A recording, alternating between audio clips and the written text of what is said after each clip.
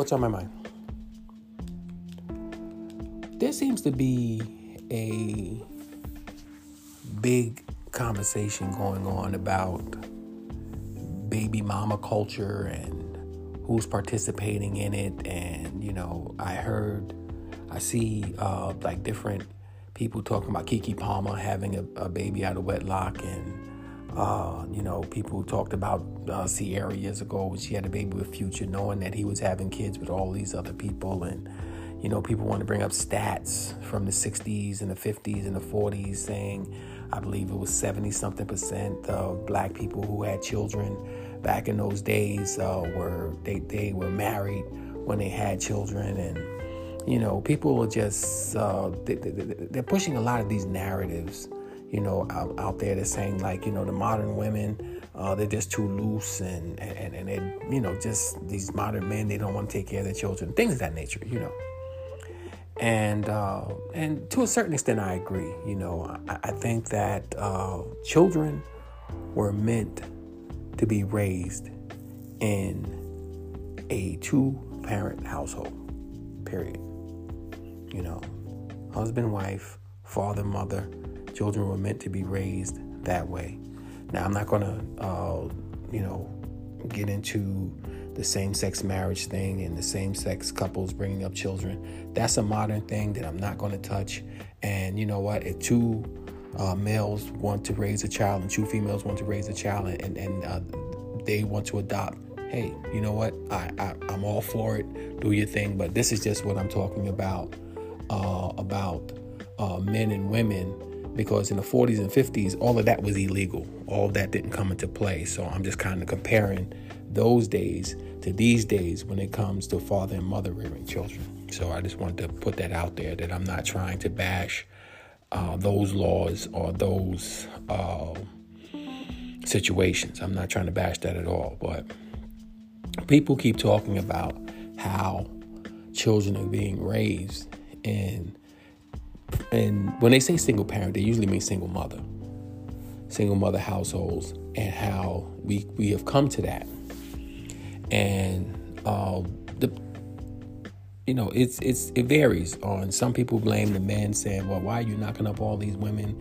And even if you're rich, I actually say, look, checks don't raise children. You can send checks all day and you can give them financially anything that you want. But, sometimes they're going to need you to be there and not just, your check or your direct deposit. But something I wanted to look into was this.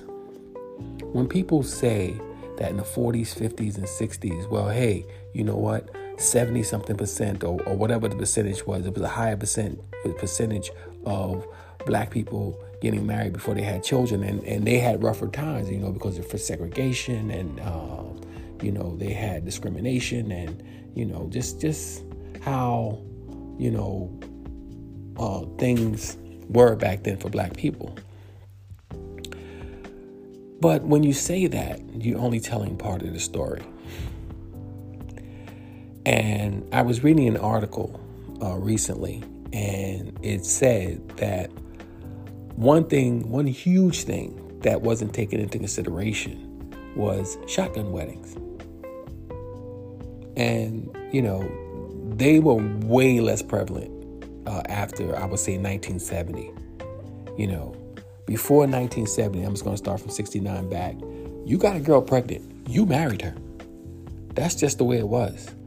And it wasn't like, his parents said, well, why he got to marry her? Like they'll say today, why he got to marry her? She was the one that did this. Or, telling the daughter, hey, you know what? Getting on the daughter sometimes saying, well, you got married, you got pregnant by that guy? Oh, no. You ain't got to marry him. You ain't got to marry him. He a bum anyway. And this, that, and that. No, there was none of that. It was John got Sally pregnant, or whatever the names were. John's going to marry Sally. His parents said so. Her parents said so. How the marriage is going to be wasn't their concern. But you guys have got together. You guys did married things. Now you're going to be in a marriage, in a marital situation, period. And that's how this child is going to be raised. You happy? Oh, I don't know if I'm going to be happy with her. That doesn't factor into the equation. No. You're getting married. That's it. You know, get your little guest list together. We're going to have a little marriage. We're going to have a little wedding in the backyard. You know, y'all can stay with us for a certain period of time till you get your own. That's it. So I don't think we should romanticize those days and make it look like, hey, they met in high school, they fell in love, he graduated, she graduated, then they decided to get married. He got a job at the mill, she stayed home, she got pregnant, and then they lived happily ever after. No, that's not the way it was a lot of times. So was it like that sometimes? Of course. But a lot of times it wasn't that cut and dry. And it wasn't that, you know, all rainbows and gumdrops. So when we talk about those days and talk about, 70-something% of black people that were born, they were born into wedlock, that factored into it. Same thing with white people. And people don't talk about the rise in unwed mothers in the white community and other communities. This has been on the rise since the early 70s of unwed mothers. Now, there is a higher percentage within the black community, of course. There is. I'm not going to, there's no way to lie about that. You can look up the statistics or whatever you want to do. But at the end of the day, you know, this is on the rise in every community. What do we do about it? I don't have an answer for that.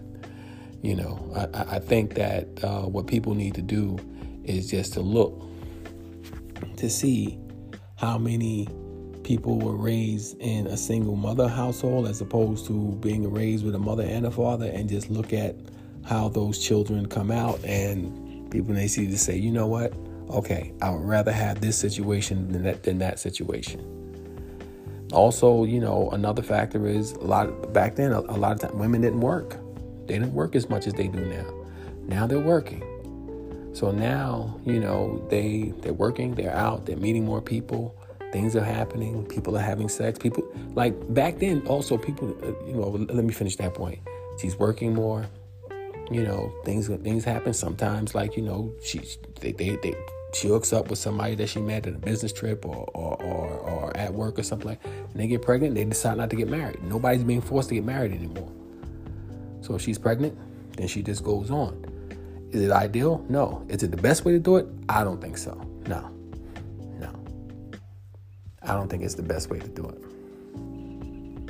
So, I mean, people just have this idea, like they want to romanticize those days, and that's just not the way it is. You know? So, also, you have a situation where women who did go to like college and stuff like that, they weren't going to college for an education. A lot of women back in those days, they were going to college for a husband, to meet the guys who are going to graduate from college who can give you a better life. And also you had a lot of what I call Mayberry marriages. The Mayberry marriages where everybody grew up in the same town. You didn't have all these cultures marrying each other. I'm in a marriage right now where we just come from two different cultures. You know, my wife is from Trinidad. I'm from the United States. You know, it's just two different cultures. And a lot of it was the same, you know, because my parents, well, my mother grew up in the South, in Mississippi, in the country, and in Tennessee. And her family grew up in the country in Trinidad. So, yeah, a lot of it was the same, but a lot of it was different. You know, I mean, my mother moved to New York. I'll give you just a quick example. I'm not going to get too deep into my own marriage, but I believe, you know, and I'm 99% sure, I've been with her for a long time. If something broke in the house, you know, and where she comes from, the man fixed it. You know, and to a large extent, that's the way it was in the country in the United States. But I grew up in New York. Now I just pay somebody to get it done. You know, she's looking like, no. I mean, why can't you just get some tools and just, hey, fix that or whatever? Man mowed the lawn. He went out there, he mowed the lawn. No, I pay somebody to mow the lawn. I'm not going to, I don't want to get out there when it's 90 degrees and mow the lawn. No, I don't want to do it. Yo, get somebody else to do it. I don't want to do that. So I mean, but that's just like trivial stuff, like trivial differences. But there's a lot of differences with her coming from the Caribbean, me coming from the United States, that I'm not going to get into. But we don't have the Mayberry marriage. The Mayberry marriage is they all grew up in the same town, they all knew each other. This family knows about that family. They live on different sides of the county. They grow up. They graduate from high school. Hey, that Jethro boy, he's been working on his daddy's farm since he was 5 years old. I heard he took a liking to you. Oh, yeah, but I don't think I like Jethro. Hey, you know what? That boy going to be able to give you a good life. And let's describe what a good life was back then. The good life was the basics. You had a roof. You had food. He was going to take care of the children. He was going to take care of the house. He was going to work hard. He's going to earn everything he had by the sweat of his brow. He was going to take care of you. That was the good life. Let's compare that to the good life now. Good life now is not the basics. Good life now is I have to have everything that I want. I have to have a certain amount of money in the bank. I have to be able to fly private jets every now and then. I have to be able to go to Gucci and whatever fashion store I want to go to. I need to have all. The good life is having as many tangible things as I can get my hands on. For men and women, that's the good life. It's not about just having the basics. Having the basics means that basically you are living a basic life. And nobody wants that anymore. Not here in the United States, at least. Or really around the world, because, you have all these other places. So a marriage back then was just way different. And once you got into it, let's talk about that too. You didn't get divorced. Now that I don't necessarily agree with, and a lot of people don't talk about that neither. Oh, my grandparents been married for 50 years. Yeah, but you know what? She wasn't really happy, and he wasn't really happy. You didn't get divorced under any circumstances. A lot of times he had a whole nother family. You know what I mean? So there was out of wedlock single parents back then, because if he was living with your grandmother, guess what? Who was living with the woman across town? Nobody. So you had single parents too. But then again, they did say, 70% or 75% or whatever of, black families that had children back then had them in wedlock. Guess what? That 25% was there. Now, that could have been granddad's family across town. That could have been some man who just knocked her up. And a lot of times they would move. They would have a child in rural Mississippi or rural Tennessee or something like that. And they'll jet off to Chicago or St. Louis and just be gone. So you had those situations. But I think that what people are talking about when they're talking about things like this, and they're just talking about how prevalent it is today and how accepted it is. And that I agree with. It should never be accepted that this is the way to do it. No, we can't do that. We can never get to the point where this is just okay. No, there always needs to be pushback. Women, do not allow a man access to your womb who is not willing to make you his wife. I agree with that 100%. Men, do not have sex unprotected with women where she's going to be able to have a baby for you and you're not willing to make that woman your wife. Don't do that. You have people like Nick Cannon who just having babies all over the place because he can send a check. And like I said before, checks don't raise children. People raise children. They live in a nice house. Remember what I said what the good life was? That's the good life for them. Meanwhile, this guy has the baby, whether it be a boy or a girl, has no guidance from their father whatsoever. None. That's the guy who sends the checks to pay the bills. That's it. And let me just give you guys this quick story and I'll end it right here. When I was growing up, especially when I was really, really young in elementary school, My dad wasn't in my life as much as I would like him to have been. Let me put it that way. I didn't see him as much as I would have liked to. Let me just put it that way. But my dad actually showed me what a great dad he was in a couple of instances. Now, when I got older and I was a teenager, I was able to go to his house and call him and talk to him like that. Yeah, we got closer. But I remember one instance in particular. And I was I was 11 because it happened because I was in the 5th grade. And I was supposed to be going to the 6th grade. And my dad, I got left back in the 5th grade. I didn't pass the 5th grade the first time. And my mom called my dad. And I remember sitting on this, it wasn't the stoop, it was like this little ledge in front of the building. And I knew she had called him because he came around the corner around the school. If anybody knows Edgemere Projects, PS 105 was right there across the street from the first building in the project. So I seen him walking around. And my dad, he just came and he gave me the greeting or whatever the greeting was back in the 1970s. What's happening? What's happening, son? It's like, no, ain't nothing. He said, I'm thinking that, he knows already. So, he's going to, give me a spanking, or he's going to give me a whooping, or whoop me up a little bit and say, yo, next year you going to do right, or you're going to get the same thing. That's what I'm thinking. But no, that's not what he did. My dad was a dad right there. And he saw that that's not what he needs. My dad took me to the back building. We had a park called the back park back then. And he talked to me for a couple of hours. We talked for hours. And we're just talking back and forth. What happened? Do you think that you can improve on this and things like that? I don't remember how the conversation actually went, but my dad was a dad right there. There was no better dad in the world right there in that instance than my dad.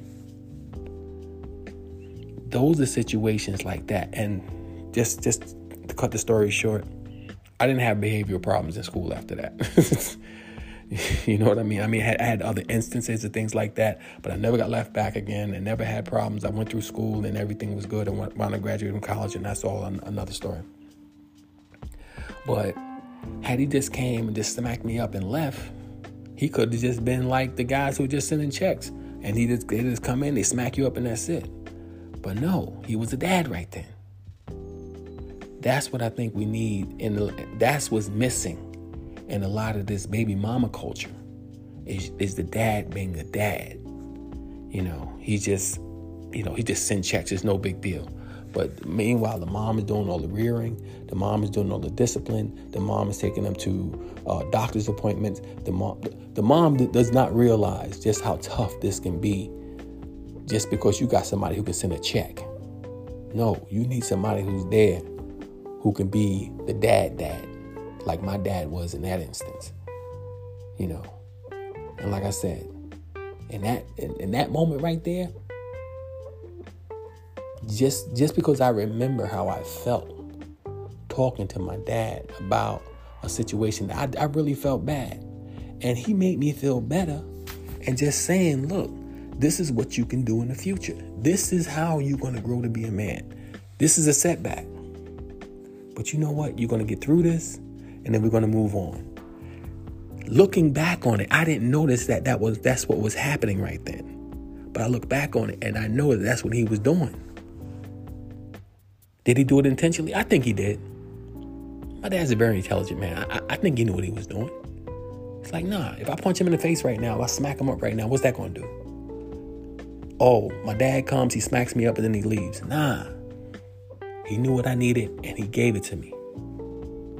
A lot of times when you push the dad out of the situation, especially when you have little boys, you miss that. And yeah, I do think that does contribute to the crazy wild boys out there that we see today. Whether the boy be 15 or 25, still a boy. Well, that's what's on my mind. You guys let me know what you think.